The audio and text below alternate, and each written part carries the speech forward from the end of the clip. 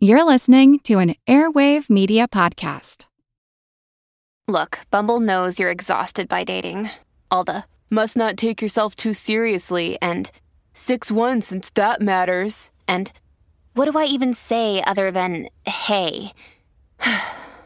Well, that's why they're introducing an all-new Bumble, with exciting features to make compatibility easier, starting the chat better, and dating safer.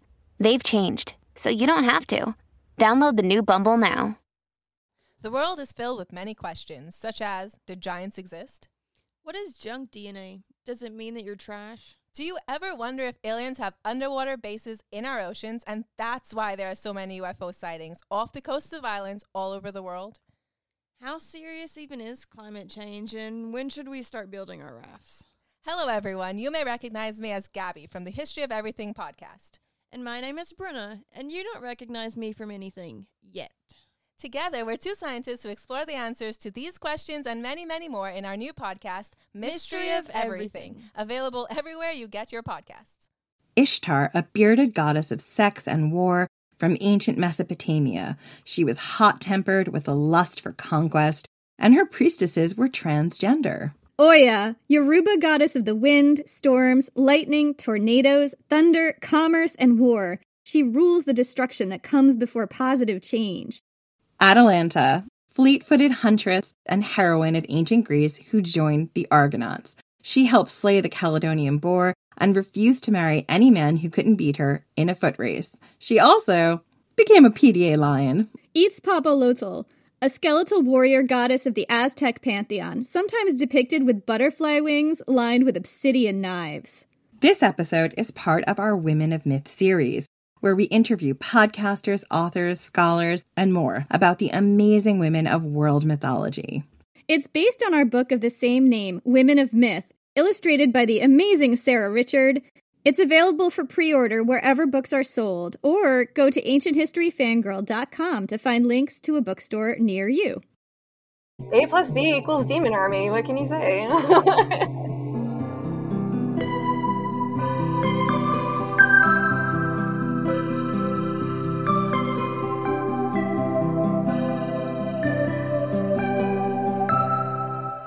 I'm Jenny Williamson. And I'm Jen McMenemy. And this is Ancient History Fangirl. We're joined today by Sarah Richard, our incredible Eisner and Ringo Award-nominated illustrator for our book Women of Myth, and she's going to be a part of our Women of Myth series, and we're so happy to have her here. Welcome, Sarah. Thanks, guys. Nice to meet you, finally. We're so happy to meet you, too. This is the best. I mean, we've been such huge fans of yours for such a long time. You illustrated our really good friend Liv Albert's book, The Gods, Goddesses, and Heroes Handbook, A Nectar of the Gods. And when we found out that you were going to illustrate our book, we did a ridiculously happy dance. When we were writing our proposal, we were like, that's our dream, is if Sarah will illustrate our book. Oh, yay. I love it. We have multiple pieces of art framed in our houses. Oh my gosh. Thank you guys so much. And we've got some from Liv as well, from Liv's book. She gave us each a print from her first book. And I'm actually looking at the Theseus and Ariadne one right now, and it's amazing. Mine's the Persephone and Hades one. Oh, yeah. I love it. I love them all. They're all like my babies. I love them for different reasons. Yeah, same. I totally feel that. That's how we are with our myths. Every single time we'd sit down when we were writing this book, we'd be texting each other and being like, okay, this is clearly my new favorite goddess, heroine, monster, every single time. Yeah, they were all our favorites. Sarah, can you describe your style? Yeah, I guess I'll try. Really inspired by Art Nouveau and Art Deco. So a lot of the organic lines of Art Nouveau. I like to use all the swirls and hair and mist and stuff. And then Art Deco, just kind of in the I guess the portraiture. So kind of Tamara de Lempicka is one of my favorite artists. Remedios Varo is another one that I'm really into right now. Very cool, kind of early 1900s ladies, surrealists and Art Deco ladies. But also I love Victorian funerary stuff too. So spooky skulls, real memento mori, little hourglasses with wings and stuff. I like to kind of throw that in there as well. But I kind of, swirly swirly stuff. Wait, before we go any further, Sarah, are you wearing something that is clicking? Are you? Oh, is it clicking? Oh, here, I can, might be the thing. The source of my power. I don't want you to lose the source of your power, but I think it was... Oh, yeah, no worries. There's a little sunstone that just like needs to be heard by everybody. So. I love it. Thank you. I wore this one a lot when I was working on the book. It gave me oomph. At least people know that the clicking is clearly your gorgeous jewelry that you're wearing that is the source of your power. Now that they know, they'll just cope. Yeah, we'll just see how it goes, but I think it'll be fine. One of the things I noticed in your work is the hair, the incredible hair that would just swirl and fade into the background, and skulls, so many skulls. Yeah, I love putting in spooky things into maybe an otherwise like sweet kind of situation. Like I'm all for kind of like the death positivity, memento mori stuff, just, integrating what should be a spooky death imagery into something maybe a little sweeter, and just having that juxtaposition, but also having, kind of normalizing having a skull show up in a flower field or in somebody's hair or something. Why not? I think that should be normalized. My sister's wedding, she had these bird skulls made into hair clips that were in everybody's hair. It was so cool and really beautiful. Oh, cool. It's one of the things when we were looking at the illustrations, your illustration for the Morrigan, the Celtic goddess of the battlefield and sex and death and all that kind of stuff. When it came back with her big hair fading into like the skulls and then bleeding onto the battlefield, I was like, this is the most perfect thing I've ever seen. She is so fierce. I loved her big hair and how it like fed into I have very big red curly hair. It's the hair I always wish I could have. Like I have very fine hair and like big, like voluminous Merida hair is like amazing. Plus, like I love how her like viscera cape came out too. So like kind of want one of those now. The viscera cape was so perfect because it was like the battlefield itself was the cape. Like she picked it up and wrapped it around her. It was amazing. Like these skulls would look dope on my shoulder pads. So. Exactly. We should normalize skulls as attire, like actual skulls. Yeah, well, consensual skulls. Like skulls is fashion only if it's consensual. Consensual skulls. I want consensual skulls to be a band name so bad now. We leave our bodies to art. That's what I would like to do. So did you have a favorite character, Sarah, that you illustrated for the book? Oh my gosh, this is the hardest question you guys could ask me. Like, no. It's like I love them all. I think the ones that came together the quickest, though, Pele was like, that was exactly as I imagined her. How she came out was the sketch. Yeah, it felt perfect. Yeah, she was one of the ones I wrote, and as soon as I saw her, I was like, oh my god, it's perfect. Oh, good. Because I tried to see everybody, like I did, a precursory kind of reference searching online to see what's been done already. And, it was one of those things where I'm like, this could be a cool image to fit in with all the ones that exist right now. That's always hard because, everybody has their own version of what myths look like and stuff. So, that was really fun. But rambling again. Pesta, I really like drawing too. Weirdly enough. Right? Pesta is incredible. Yeah, she was fun. I love like drawing kind of big open empty spaces and hiding stuff in there. So I think hers is pretty sparse with what's in there, but there's a few illustration that's got a couple things definitely hidden under a few blades of grass and, like in a tree or something. Most are skulls. But there's lots of skulls and stuff, yeah. Sometimes skulls in stories that did not have a skull, but skulls are always welcome. Yeah, I love Pesta. Pesta is one of those characters that just had this body of, traditional folkloric art that just leaps off the page. It's a really distinctive look. Like, she's very creepy and haunting, and there's also just all this grief that came through in your illustrations. Yeah, it pulling from pandemic times really kind of like help with these kind of images too. So it was neat to see like, what traditional images of her there were. So I did want to kind of keep like it as traditional looking as possible. But man, I love drawing a spooky old lady face. Like it's really fun. In case you haven't read the book yet, and this will probably drop before it comes out, maybe just after, Pesta is the embodiment of the Black Death in Norway in the 1300s, and Sarah's illustration of her is just incredible. And also, speaking of old lady faces, the Baba Yaga illustration. Can we pause and just appreciate that one? Okay, that's another one of my absolute favorites. Yeah, for sure. That one just had so much personality. I loved her. Yeah, I love like drawing weird big bird feet. Like I love drawing birds, so any like thing that I can shoehorn into an illustration like that. I don't know, I wanted to make her house really scary, like Miyazaki levels of scary, I guess. It was one of those things where, like, we can't tell you what to draw, but, like, both of us are like, fingers crossed she does the house. Fingers crossed she does the house. There's definite Howl's Moving Castle vibes on that one. Yeah, for sure. A little inspiration. And I love even on the house, when people see the illustration, there are skulls on it, but they actually are meant to be there. There's always 3 skulls on Baba Yaga's house outside. There's a space for a 4th one, just in case you take her off. Love it. I love it. So with the house too, I tried to make it look like an owl face as well. So like in some of the windows, I tried moving like the little candles around like an iris, I guess, or people words. But so I always say like art is my first language and speaking is like hard for me to do.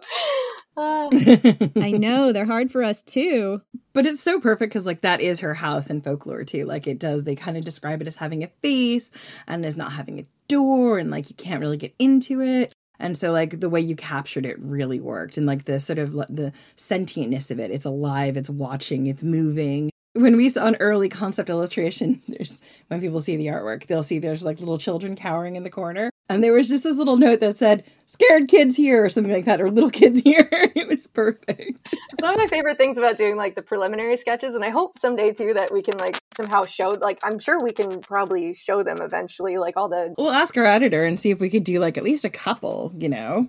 That'd be cool. Yeah, there's some fun notes on there. Mostly it's just so I remember what I'm drawing because I start to go into hieroglyphics after a while and I don't know what I've drawn.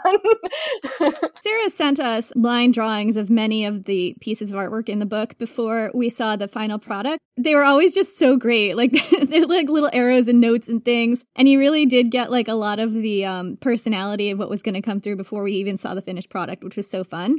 And what we could do is take like a line drawing and then the finished one and like put them like side by side on the Instagram or something. That would be cool. We'll just have to check that's okay with SNS. I'm sure it probably will be, but technically they own that, so we do have to double check. That is true. Yeah, it's fun too because like some of the drawings, like the sketch won't have every swirl in it like denoted in the sketch. That kind of comes along with doing the final piece. So it's always kind of cool to see how one of those sketches sort of turns out. Like I don't always have it like 100% planned. And so it's a surprise to me too. What would you say your process is like? Yeah, so for this book in particular, I really, really, really wanted to hone in on all the goddesses. So after my initial anxiety attack... Oh, did you have that too? We did. Full on. A little bit, yeah, it's great. I feel like it's hive mind anxiety attack. It's great. But yeah, I went for a walk in the woods and I was just like, you know what, just ladies help me out, you know, just try to be as open as I possibly could. And I'm like, you know what, I need to make this as woo-woo spiritual as I gotta do it. So every drawing I have a different necklace that I'll wear with a different stone on it that like feels like it'll work with that goddess, or I'll have a special playlist on just to make sure I get that through in the artwork as well. Yeah, I just kind of hope for the best, I guess. You had a separate playlist for every single one? Not every single one. There's a few that overlapped for sure. But I'll kind of think of a song that correlates with that. Did you have any songs that you kept seeing overlapping on many playlists? So Agnes Obel is one of my favorite artists. Most of my art's like drawn to her stuff too, because it's just the perfect, like atmospheric, like spooky. Oh, I love it. And LCN, amazing, really also very atmospheric, beautiful voice and music, very goddessy. So that was also playing. But yeah, so I did everything digitally. I am originally a traditional artist, but I found this awesome program called Procreate on iPad, and it's kind of changed my life. It allows me to get so much more work done in such a short amount of time. And I can make changes really quick. So that was a issue with traditional paint. I kind of picked whatever goddess I was feeling like that day too, or not me, but like whatever goddess was really like speaking to me. So I didn't force any drawing. If it was one that didn't feel like she was vibing that day, then I kind of left her for another day. So I like to think that I was trying to listen as much as possible. I should say Scheherazade gave me quite a run for my money, though. Like I couldn't figure out what I wanted to do for her up until like the very, very end. But then I'm so happy with how she came out. She was one of my favorites, actually. I really liked her. The very creepy king peering over her shoulder. I loved her because she's so classic, right? Like, Jen and I were talking about which ones were the most difficult for us. I mean, they all had their challenges, but I think I felt like most challenged and a little bit, nervous to cover the characters that I didn't know well because I hadn't covered them in the podcast already. And Jen felt kind of the opposite. I felt the exact opposite. Like, I covered some of the more well-known in some regards ways. Like, I covered Mulan, and I really struggled with her because I had a really clear idea of, when I gave you the brief for the artwork, what I wanted her to look like and not look like, because I felt like we see a lot of similar illustrations for her, and I wanted her to look and feel a certain way. I also covered like Atalanta and Athena and Medusa, who are like 3 of my all-time favorites. Jenny let me have the Greeks, which was very nice of her. And it was really hard. I had Kitsune. I had a bunch of different ones that I was like, these are really iconic, and I'm not sure that I'm going to do their story justice, or I'm going to brief their artwork to Sarah in a way that helps her do what she needs to do to get her incredible vision out, and also maybe see something a little different in the artwork. I had Pele too. She was also mine. So I was just like, feel a lot of pressure on this. Yeah, I mean, because they are such huge topics too. And it's like everybody's kind of got their own idea of what they want them to look like. So I was kind of worried about that too. But then I thought, like, what hasn't been done? How haven't they looked yet? And what do I want to put out into the world as like now a new part of the collection of their imagery? So like with Kitsune especially, I was a huge anime kid in high school. So like that is burned into my skull of just like anime fox girls. So it was really fun to try and not do that. Make her more ethereal, I guess, and more foxy. What I liked about the Kitsune illustration, the Kitsune are Japanese fox spirits that can also manifest as women, or perhaps men sometimes. Sometimes old men, sometimes women. You see them popping up in other Asian mythology, including like Korea and China. But for the book, we chose to focus on the Japanese stories because there are just so many stories. Yeah. But what I loved about that illustration was that there was like a certain amount of uncanny valley about the Kitsune spirit, like it's like, is she human? Is she not human? Like I really think you nailed that. Thanks. I love weird, like just juxtapositions. Like I guess I could like boil it down as just like uncomfortable or weird or different kind of like mashups of stuff is my favorite. I'm really glad that you did that and picked up on that because I also really, really love that. When I saw the Deer Woman illustration, she was so different from how she is on the book. And hopefully we'll be able to share this, but like there's just so many deer, and she's just got this sort of like inverted Snow White feeling. You know what I mean? Like all these woodland creature animals have come to her and she's their protector, and they're not protecting her, and they're not like cute little animals there to like help her do the washing and laundry. It's like there's this beautiful ecosystem around them. Some of the deer are spectral and some of them are babies and some of them are full grown deer, and it's one of my favorite illustrations. Yeah, I have a friend she's traced her genealogy back to, blanking on the tribe right now because I'm so jet lagged right now. But I have a friend who feels the Deer Woman is really very important to her too. So that one was the last one that I did because I felt like I needed to just get as ready for her as possible. I wanted to be as best as I could for her and for the book and, for you guys. And I'm really happy how it turned out. So I'm glad it worked out okay. She was another one that scared me a little bit.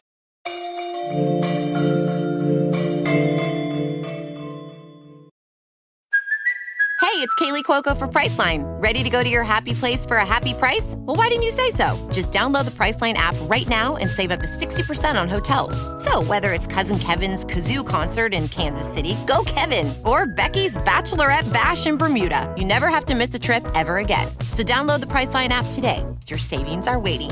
Go to your happy place for a happy price.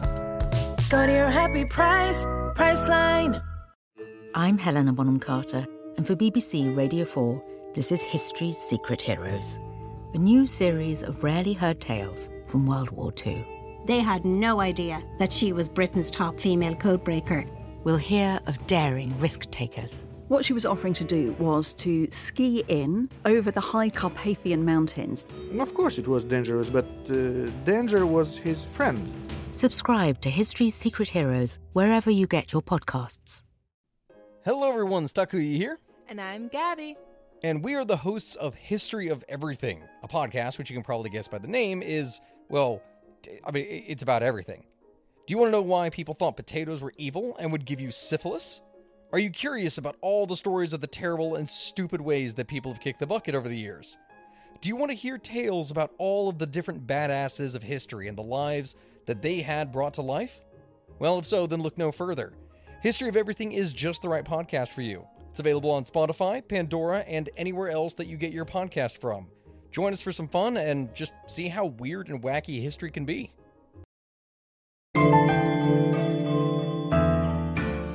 Were there any that you really felt that you clicked with right away? Okay, I did watch a movie that had It's Papalotl. It's Papalotl, that's right. It's Papalotl, yeah. Hold on, sorry, I forget what it's called. I need to know this movie first off. There is a horror movie where she's the villain, or the monster. It was so good. She looked nothing like what I thought she was going to look like. They didn't really show her. It's kind of a spoiler, sorry. I've seen just screenshots from that movie. I haven't seen the movie. Yeah, it was really good. I don't know if it's Get Out. It's like the last one out or something. Oh yeah, it's not Get Out, but sounds like Get Out. I was going to say, it can't be Get Out. I think that's the wrong movie. No One Gets Out Alive. No One Gets Out Alive, yes. No One Gets Out Alive was really cool. For her, too, I really liked the whole layer of her kind of being related to mothers that have died in childbirth. So that's why I put... There's baby skulls. Yeah, so baby skulls in there. We got their... The two figures at the bottom are based on sculptures of pregnant women that have died during childbirth. And I just love that whole layer. And because me and my mom, we do a lot of gravestone cleaning. And a lot of the stones that we clean are women who have died in childbirth. So it was one of those neat ways, I guess, to honor them in a sort of way different cultural way. I think like protectress of women in childbirth was one of her roles. And there were a few that were either in the monsters category or sometimes in the heroines category, I forget. But like there were a few that were either protectors of women in childbirth or attackers of women in childbirth. Is it Kalupalik? Like Kalupalik? Kalupalik was the one that lures children out onto the ice. That was another favorite one. Oh yeah, that one was cool, right? Yeah, it's cool because like I love drawing like really pretty Art Deco, like very artsy, beautiful ladies, but also like really messed up zombie ladies too. It was really fun. So I had a blast with that one for sure. And then also trying to kind of work a story into it as well, where there's somebody off in the distance calling for their kid that is now being taken down by the creature. So yeah, there's like a baby on the back of the Kalupalik and you just can barely see its little hands just flailing. Yeah, and there's a claw like on the little mitt on the ice too, so like it all kind of comes around. Yeah, the Kalupalik is an Inuit monster, and it basically functions as a warning, you know, like the don't go out onto the ice, children, kind of a warning. But then, you know, there's all these stories around it, and people have written children's books around this monster, and it's really very unique. The illustration was just really, really cool. And again, the uncanny valleyness of it was very striking. I like drawing like uncomfortable eye contact too. So like that one was really fun. Uncomfortable eye contact could be like the subtitle of this book. Oh yeah, absolutely. Prepare yourself. I've got a question. Were there any of these creatures, goddesses, heroines that you knew of before? And did anything in the way we interpreted or told their story surprise you? So I definitely knew a lot of the Greek ones because of Liv's book. So Atalanta and Athena. Definitely had those ladies down, but I wanted to make it different for your book. So with Liv's book, I was given kind of what they sort of wanted everything to look like. So like Lore Atlantis, Hercules from Disney, like they wanted really colorful, really kind of really stylized characters. So it was really fun to kind of take what, you know, I did for Liv's book and then try and make it more like not realistic, but I guess Uncanny Valley-ish, I suppose. This book is like 100% my style, like going into it, which really made my soul super, super happy. So like Atalanta and Athena, that's kind of like what came first to my mind. Like that's what I wanted them to look like. So yeah, but it's still, I wanted to give them kind of like fun colors as well. So, you know, like mute some stuff down, but, you know, keep it recognizable, you know. Yeah, it's kind of a balancing act with those guys, but it was nice to be like, oh, I know these ladies, let's do it. It was quite different, your style with Liv's book versus our book, and I agree that like Uncanny Valley was part of it. There's a visceralness in the illustrations that you brought to the table for this book that I really liked. We also had a really tricky time with this book because when you start looking into world mythology and you're looking at women, what you get a lot of times is beautiful. The adjective beautiful, the most beautiful, pretty, comes up over and over and over again. And when we were telling the myths, we're very limited by what language can do as far as like adjectives for beauty, right? So what we asked Sarah to do, and what she's done amazingly, was we asked for a lot of body diversity in the book. We can only say so many things, but like a picture can show how different people look and that there are more types of beauty than just a sort of Western ideal. What was it like incorporating that into these illustrations, and how did you find that process? Yeah, it was awesome. I had to learn a few skills, which I am very thankful now, on how to draw different hair types that I've never drawn before, different tones for skin, which there's so many different colors, obviously, that go into like shadows and highlights. But until you like really stop and study it, you don't realize how many like blues and purples are kind of worked into what you would imagine a skin tone would be. So that was really fun to have that diversity to work with. In terms of like beauty, like I'm a big nosed lady. I like putting big noses on ladies, represent. I am very much a very, very, very stacked cupcake. I love it. Yeah. And like, I think Takane too, like doing a really like muscular girl too, it was really fun to try and play with all the different body types and just like voluptuousness and just having it aid their character and the illustration as well. And yeah, it was such a fun project. Like I will carry this with me for a long time for sure. Oh, we're so glad. Us too. We talked about, incorporating body diversity and different imagery of what beauty can be and getting beyond the Western ideal and getting beyond like blonde white ladies. I mean, there's a beautiful bearded Ishtar and she is just everything. Oh, she's my favorite. She was really fun. Thank you. Thanks. Yeah, she was so much fun. I think I have like, I don't know if I can swear on this, but like lots of animals just doing it around her too. These are not my copulating monkeys. This is not my copulating circus. I mean, you can say furiously fucking. We have said that on our podcast before. Fantastic. She's got some animals just fucking each other. I think she's got like 2 doves going at it. There's like 2 lions, just like, so I had some interesting reference up on my iPad. How do I get the spark in the eye of the lioness that's being mounted? It's like, why am I doing this? Hopefully this adds to the end. You're in the right line of work when this is your research. Exactly. It's not the weirdest one I've had, but it's up there. I'm actually curious about what the weirdest one is now. So let's see. I think so I worked on Rick and Morty comics for a little bit, and I had to explain to somebody what a Mr. Poopy Butthole was. So there's a little Mr. Poopy Butthole. He's a little character, and they were like, what is his name? It's Mr. Poopy Butthole is his name. And trying to explain that to people who have no idea what Rick and Morty is, like asking what's on my screen. It's like, no, but that's what it is. And they're like, you're insane. Like, I don't understand. So. Sometimes you have to have a poopy butthole on your screen, and it is for work. Exactly. It's tax write-off right there. It's itemized on my deductions. Yeah, take that, the man. Goddamn right. The season we've had, it's like, just dropped a Patreon, I think last month, that was all about sex toys and bread dildos in the ancient world. And my husband just walked by and he's like, do I want to know? I'm like, do you want to know about ancient world dildos? Come here.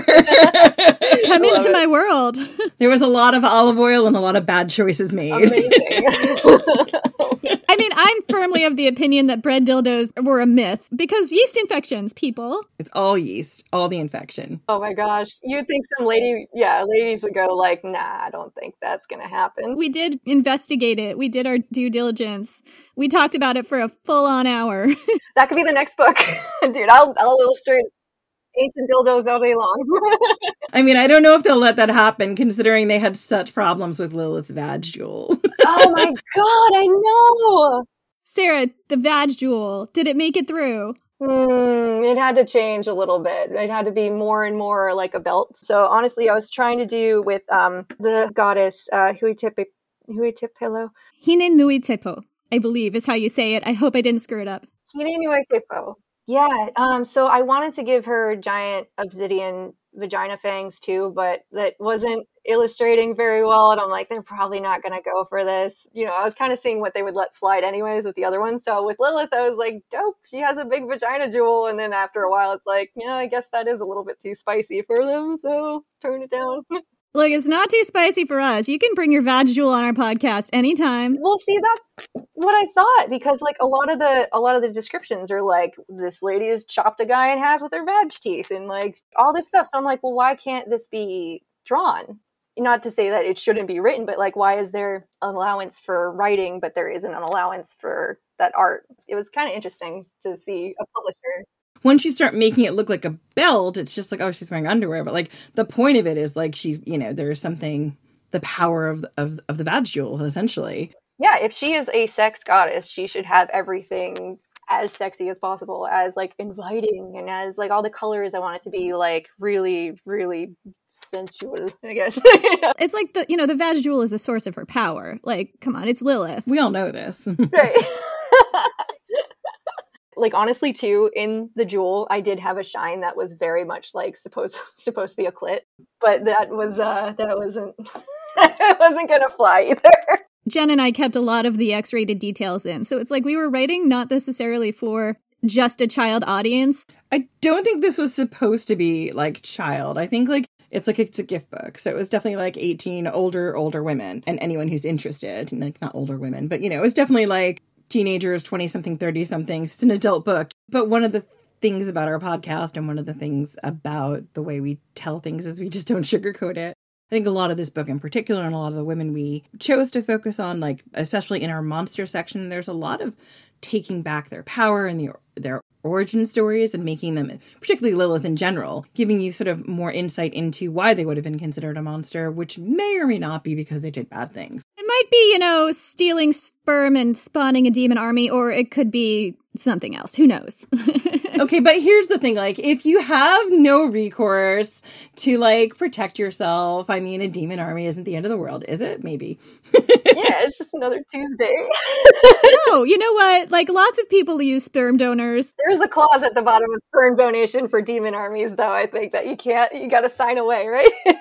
Right, I think it depends on the state, really. But again, that's just all about women having power over their sexual agency and reproduction that men don't have. If you give women reproductive agency, we're just going to use it to spawn demon armies, and we can't have that. True. A plus B equals demon army. What can you say? Were there any people in the book who, when you saw the list or you read the entries, who you were sad you didn't get to illustrate? Oh, man. There's a few Egyptian ladies that I could have been pretty down with doing, but for the most part, like, everybody was so fun. Like, I only got intimidated by the ones like Scheherazade that I didn't know very much about, but it was fun to do all the research into her to make sure that I tried to illustrate her the best I could. So everything in here is like, oh my gosh, I almost killed myself trying to do this as best as I could too. I wanted to represent each lady the best way that I could. So part of my anxiety is like, oh God, someone's going to think this is garbage, you know, like this isn't going to be what they see. And, you know, I'm just a little white girl over here drawing these really amazing heroines in you know, like the Middle East and Africa. And it's like, I hope that I do this right. And I did my absolute best. But yeah, everybody was so rad. Even doing Mulan, like obviously I know Disney Mulan, but to do more research into her to see more of her nuance was really, really cool, and trying to forget everything I grew up learning with Disney and try and draw her what would have been more appropriate for her mythology. You guys put a good list together. I had a lot of fun. I love the Mulan one because the Mulan, I feel like I haven't seen all the Mulan iconography out there. I'm very familiar with the Disney Mulan, but like the imagery that you put together, like the illustration that you did, she seemed like very much a soldier, first and foremost. Like there was a grittiness to the Mulan version that we had with you. I love that. Thanks. Yeah, I really wanted to give it like some real, like, she's a warrior, she's a soldier. Like I wanted to give it that energy for sure. She was in the army for 10 years and no one figured it out. I grew up with the Disney one. My 5-year-old niece, again, loved the Mulan one, and she loves the Disney one as well. And, you know, a lot of times you see her, there's a very sort of, in the Disney one, like, she's still kind of, you can tell she's a girl, right? But it's like, this is someone who lived for 10 years as a soldier and no one suspected it. And I'm like, what would that have actually looked like? And how would you have been able to take your father's or your brother's place? Like, how tough would you have to be? And I'm not saying you can't be tough and also, you know, look like a girl. But I think one of the things we see a lot of times in the imagery of Mulan is she's quite pretty. And I just wanted her to be not so pretty. And you really drew her in action. Yeah, anybody who was like a like Madame Trieu, I think, too, with the elephant, and like just a big busty lady who's riding an elephant because she's like 10 feet tall. Like I originally had her like holding a soldier just screaming in his in his face. And they're like, nah, take him out. No, just have her pointing forward, you know? And I was like, oh, but she was like giving this guy some friggin' guff. You just want to illustrate them with the energy that you know that they need. And like, there's so much art you see out there where they're just kind of standing all floofy, whatever. And that's especially like Morgan. Like, I wanted to give her that savagery, you know? Like, yeah, she's a pretty lady, but yeah, she'll rip your skin off too. Because she's got her needs, which is mostly sex on the battlefield. You know, there we go.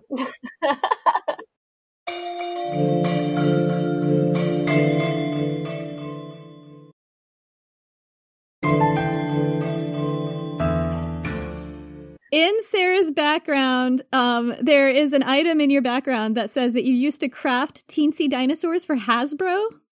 Yeah. So I used to work at Hasbro as a toy sculptor. It was my first job right out of college. Had this amazing teacher, Mark Hazelrig. He's always trying to say his name into the universe because he's no longer with us, but he was the best teacher I've ever had. So Mark Hazelrig was my illustration teacher, and he happened to have my Hasbro boss as a student years and years ago. So they did kind of a workshop thing where they're like, you know, make a sculpture, make a figure. It has to have 4 points of articulation or whatever. And so I'm like, well, I want this job, so I'm going to make a harpy with 26 points of articulation. So like, I was like not messing around with this project. And I'm like, I want this internship more than anything.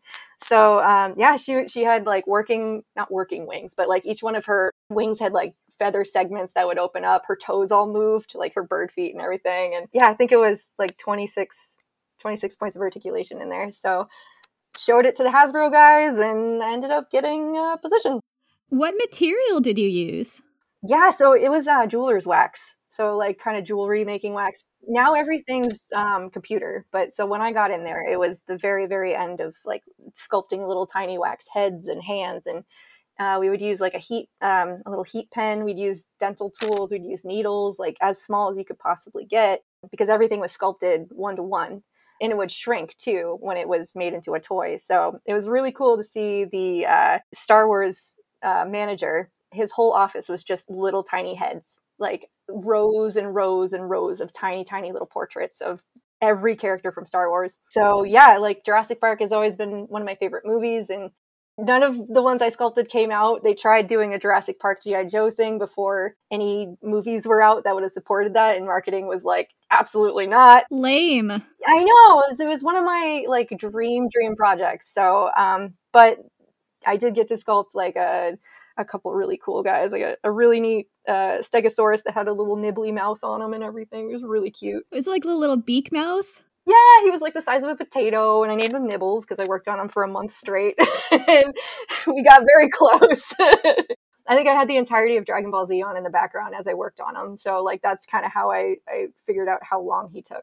It's the playlist, really. Yeah, exactly. So, you know, Jurassic Park's one of those things I've always kind of wished I could get to work on again in an official capacity, but I've done some really fun stuff. For my friend Dave does the Beasts of the Mesozoic action figure line. So I've done some box art for him. So I have been able to dabble back in paleo illustration a bit.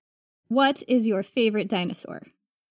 Well, my favorite herbivores are, I love Parasaurolophuses, I love Pachycephalosaurus, and my favorite ocean reptiles is Elasmosaurus, but I also love Adunkleosteus, it's pretty cool too, but love me an Oviraptor, and let's see.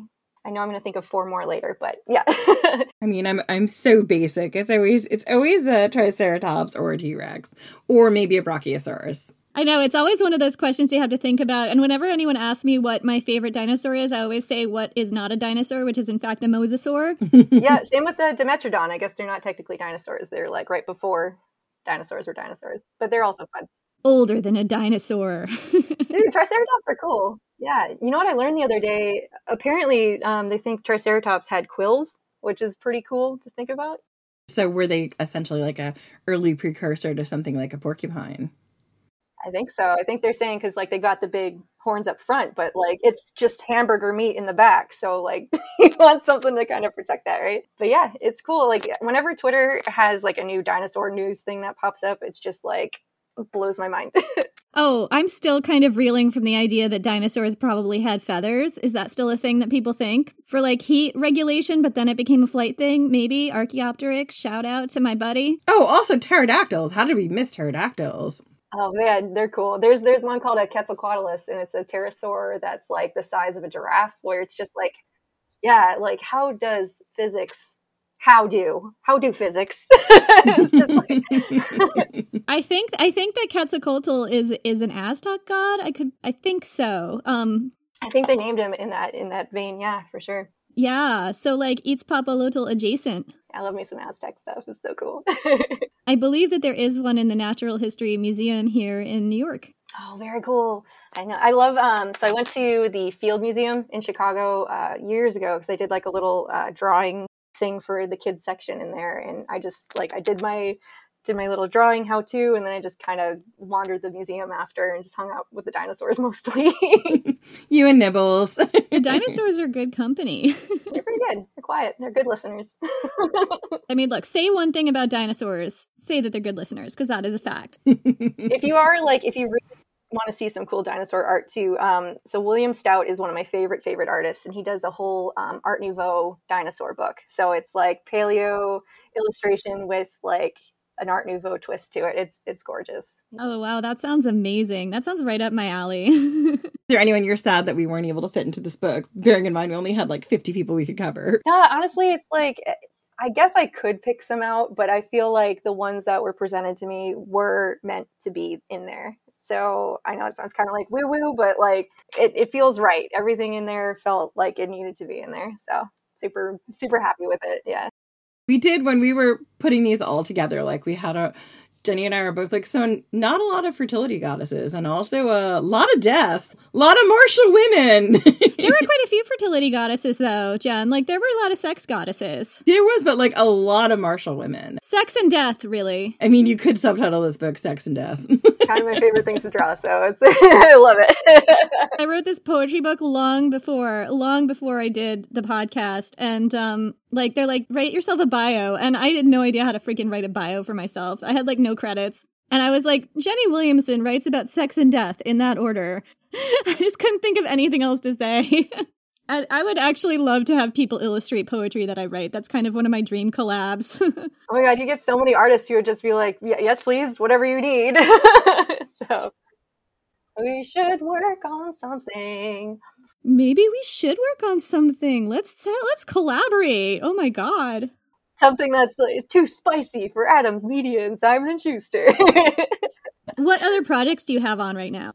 Yeah, so my book that I wrote and illustrated is finally out. It got kind of stuck in shipping limbo for a little bit, but it's called The Dead Handbook. It's kind of a book that I started at the beginning of the pandemic. It was my kind of therapy, I guess. Like I'd always wanted to write a book. I had all these little short stories in mind. Like I'm a huge fan of Edward Gorey and like scary stories to tell in the dark. So I kind of wanted. He's like goth granddaddy. Oh my gosh, he's amazing. His house is kind of around in New England where I am, so I need to go see it at some point. I want to go see that too. Oh my gosh, I don't know exactly where it is, but like Vermont is not far. Oh yeah, no, it's like in the little tail of Massachusetts somewhere. But yeah, so I wrote all these stories. They're little short vignettes about like spooky Victorian funerary stuff, or like morals to stories, or like don't mess up and you won't die kind of thing.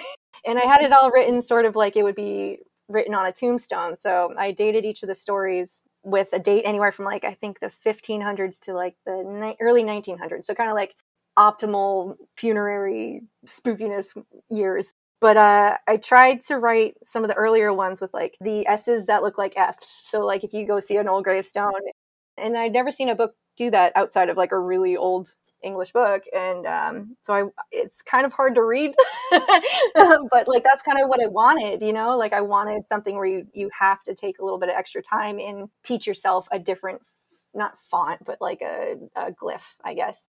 But yeah, so that finally came out.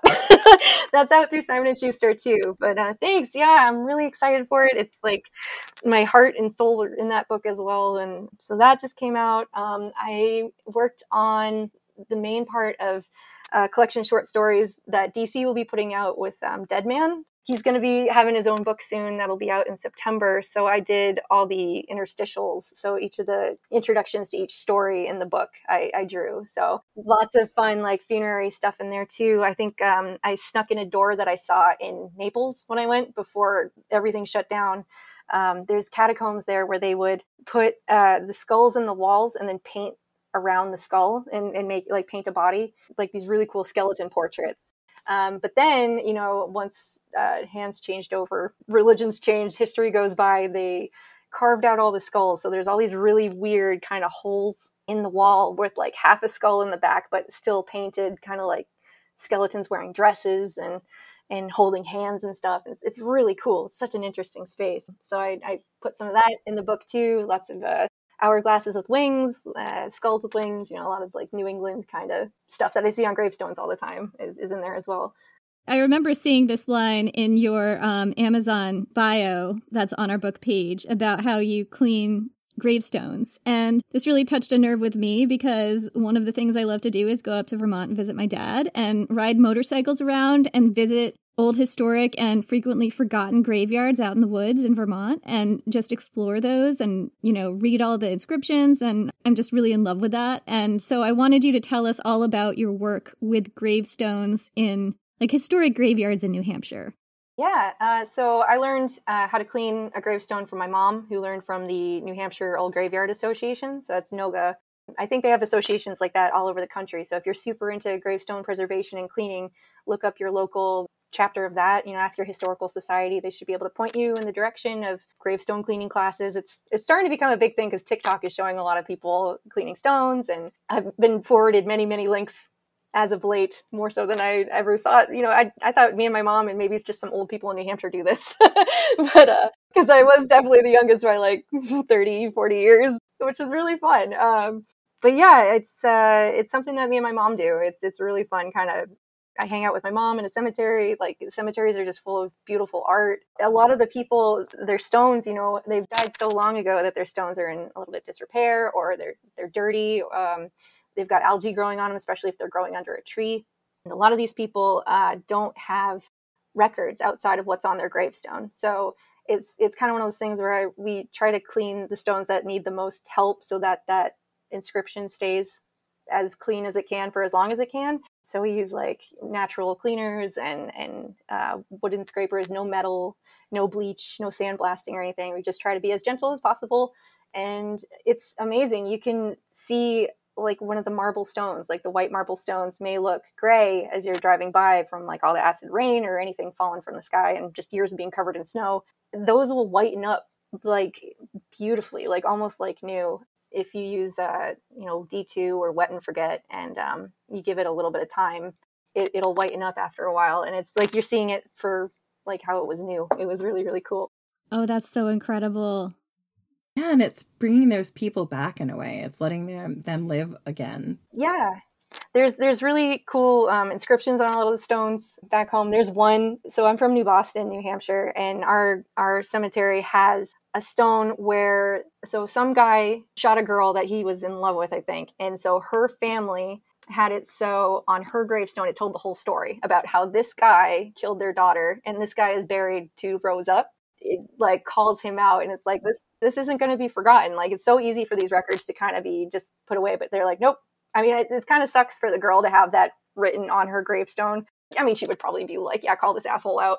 But, you know, do you want that on your memory? Yeah, finding like inscriptions like that, finding like really pretty carvings on stones that are just covered under lichen. And then also we'll go in and look up whoever we cleaned, we'll put it on Find a Grave, like a nice new clean picture, and then we'll look on Ancestry.com for any information we can find about that person. So it's really neat to see someone that you've spent like an hour cleaning their gravestone, seeing their name, seeing their dates, birth and death, and who they're buried next to, and then going into Ancestry.com and being like, oh wow, like there's a really young couple. It's my favorite gravestone in Francistown, and they're the Eatons.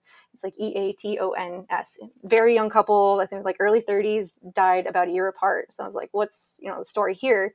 It turns out they both died of tuberculosis, and one was like 1 year after the other, almost to the day. You really, like when you start looking into the history of these stones, it's so cool. Like you feel really good because you're helping preserve somebody's memory that maybe doesn't have family to help with that, but also it's like really cool stories that you're not going to read in a book. Like this really happened. These people really existed, and they're real. They're not fictional people. I had that thought all the time, like everything about my life or my friends' lives, or for so many of us, we would die and then our names would go on a gravestone and there would be the birthday and the death day, and that's it. That's what people know about you. And it's like there's so much in that little dash that doesn't come through. When my dad and I check out all these gravestones near where I grew up in Vermont, one of the things we always notice is like, whole families of like children that are very young dying, all very similar dates of death. And then the father died, and then the mother lived until she was 80. You just don't know what the story was, but there's all this grief that you can see in just these dates. Yeah, and the thing is, too, is like why I really love a lot of the Victorian funerary stuff, like all the memento mori things, is just like the love that they put into a lot of this memorial art. Like there's a lot of love and a lot of thought that went into these gravestones, and some of the death photography, like the postmortem photography. I also collect that, too. And Victorian funerary cards as well. I will see a card like on Etsy or eBay or something and be like, oh my God, I need to give that a good home. And that's usually like how my whole collection is basically like, I want to take care of that thing. Oh my gosh, I want to preserve it. And then I'll like look into their history if there is any on Ancestry. And it's really cool. I found a few really neat stories just by getting a random picture of a graveyard on Etsy and finding out who they are. It's like a family in Kansas. There's a picture up by my computer.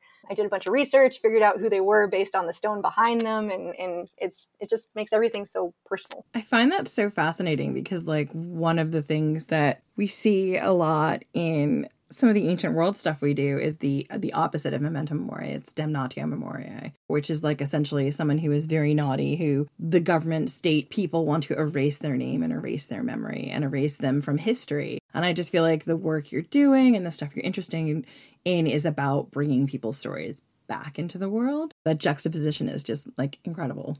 I love it too. And it's just like, I know it sounds really like morbid. I always get like, oh, it's so sad and everything. But like the whole point of memento mori too is like, remember you'll die. So live, like live your life the best you can. Be a good person, leave good stories. It's actually the Victorians knew what was up in that sense.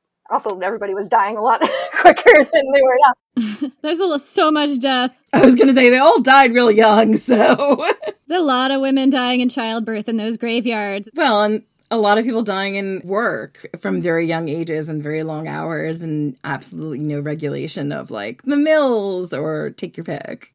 Uranium and was it the girls with the watches? Yeah. Yeah, what were they called? The radium girls? Radium girls, yeah. I also collect a lot of uranium glass too, which I don't like sleep next to. But I love it. Oh dear. I hope you've got a big place. No. Sarah! But it's so pretty. Apparently it's like, cups of coffee have more radiation than some of the cups do, but I do have quite a lot of them all in one spot. So I try not to hang around there too much. I mean, I don't think it's as bad as like Chernobyl, but I like to think it adds spice to my art, or a third eye will eventually appear, hopefully. Or a third arm, so I can just work faster, We all want that. Do we not? The third eye and faster. Just a clone would be good, too. Just meet some of these deadlines. I do feel like the graveyards that I see, there's a lot of like formulaic, but also very lovely kind of death poetry on some of these gravestones. And one of them that I see repeating is like, it's like, soon you will be the one under the ground. Yeah. Yeah, as I am, so you will be prepare for death and follow me. Yeah, it's one of those like, yeah, you're gonna be dust too, buddy. So like, live your life. Don't be disrespectful to the dead. It's like we're all gonna go through the same thing. I have a modern lens on this where I'm like, yeah, I know, but do we have to talk about it now? I mean, it's not something you want to just like harp on all the time. It gets really depressing, but exactly. Like, I know that. I'm just pretending not to think about it. For sure. Absolutely. That's so tied into the religion of the time. Because, like, remember, most Christian religions were prevalent in that particular area. And if you were Catholic, and even if you're not, there's Ash Wednesday, which is the start of Lent. And like literally, I grew up Catholic. When they put the ashes on your forehead, they say ashes to ashes, dust to dust. It's just your reminder that one day this is going to be you. And like all the stuff I saw in like Rome and Naples, like all the Catholic churches, there's a lot of the churches I went to that were just for taking care of people who didn't have money to be buried. So there was one church in particular that was like the death church is what they kept saying, but they would just take in people and give them like an ossuary to lay their bones in. It's just really sweet things like that like you don't really think of very often, but it's like, well, that would be nice if you are Catholic and you don't have the money though to have your bones there. This church will help you out with that. And that morbid, sweet balance is what I really, really like. It's like, just all those kind of sounds come together. There's a real tension, right, between the horror and the sweetness. Absolutely. That's why it's like Guillermo del Toro, anything he does is like automatically my favorite. Like his ghosts are my favorite. They're all like sweet, sympathetic ghosts for the most part. But like that feeling of just like, it's not their fault. They look decayed. They're dead. So, they're not scary all the time. That's just how they look, man. What was the most deathly one in the book? I'm trying to think. And there were a lot of deathly ones. La Llorona. Oh, yeah. The La Llorona was so much fun to do. And that one was one that kind of came together really quickly as well. El Nadaha? El Nadaha, yeah, the Siren of the Nile. She was one of my favorites too. I'm so happy how the backlighting worked on her. It's one of my favorite pieces that came out, and I was really happy how many like spooky dead chicks were in this, and it really made me super happy. I got you on that one. Yeah, girl. For sure. You're like, I feel like you know us real well now. When they gave me the list, I was like, this will be just fine. Where can our listeners find you, Sarah? So I have a website. It's just my name.com. So Sarah, SARARICHARD.com. There's links to my Instagram, Twitter, Facebook. I don't think I have Tumblr anymore. I have Patreon. I should be putting up a list of all the conventions that will hopefully be happening this year that I'll be going to. Yeah, it's really cool to see what everybody's been working on. Like, I always get super inspired after going to one of those just to also see where the bar is set this year. It's like, I either got to work my ass off or I can like take a breather. So, but yeah, so I'll be popping up there. I've got a lot of cool projects coming out this year too, and so hopefully trying to do more promotions with those. Just kind of seeing what this year brings, I guess. Well, thank you so much for coming on. This has been really incredible. Thanks, guys. It's so awesome to talk to you, like, outside of just text. So it's been great. Yeah, it's amazing to finally talk to you and get to know you, and hopefully we'll collaborate on so many more things. I hope so. That would be amazing. Thank you so much, Sarah. It has been an absolute dream talking to you. It's been great to finally actually meet you. I just feel so lucky that you are an artist and that we got so much input into what went into the book. Yeah, thank you guys for being so open with the interpretations I threw at you as well. It really felt like this all came together in the coolest, best feeling way. Like, my soul is so happy. Like, this book exists. Ours too. So that's it for this week. Thank you guys for listening to our Women of Myth series. We will be back next week with someone else. We don't know who yet, so stay tuned.